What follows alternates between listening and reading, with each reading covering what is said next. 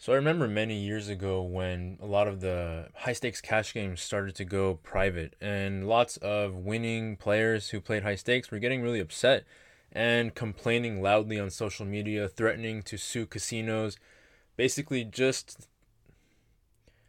basically just really unhappy that they were being shut out of action that they felt like they deserved to receive. And the thing about this is that the story that they were making up in their minds was that, it's not fair that I don't get to play just because I'm winning at poker. When in reality, they were missing a huge part of understanding what makes people want to play poker, what makes people okay with losing at poker, and understanding that they need to be a part of it other than just showing up, occupying a seat, and taking someone's money. And so, any time that anybody is buying something out in a shop, they are receiving something in exchange for their money. And for people who lose lots of money playing poker, it's very much the same. In exchange for losing the amount of money that they're going to be losing, they would like to receive a certain type of experience, one in which they hopefully have a really good time, meet some people who they think are cool, have interesting conversations,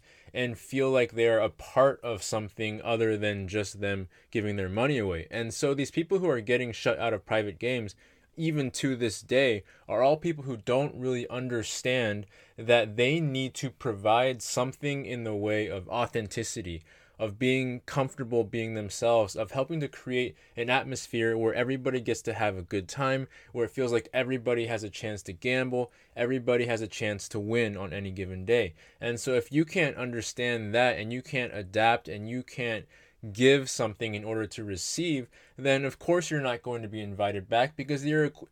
the equivalent of a friend who all they do is take and never give. And so if you have that friend in your life who all they do is ask you for things over and over and over and never provide you anything, whether it's any type of, and never provide you with anything back that makes you feel good, of course you're not ever going to hang out with them anymore.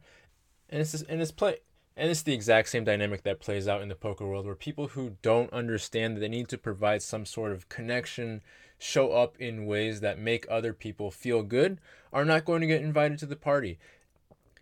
And I can guarantee, if you're somebody who doesn't understand this idea of how to show up fully with presence as yourself, ready to connect with other people and have a good time, it's not just poker games you're going to get shut out of either. It's going to be social events. It's going to be entire friend circles that you're going to eventually cut yourself out of, because at the end of the day, nobody really wants to spend any more time than they have to with the person who only takes and does not give. So if you want to increase your ability to not only maximize your winnings in poker by getting invited to more juicy games, but also increase your availability to have more happiness, connection, meeting the types of people that you really want to meet,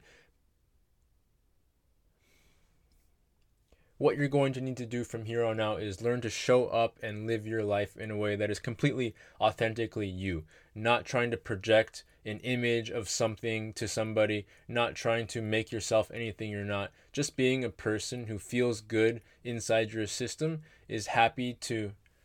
just somebody who feels good in your system, understands the value.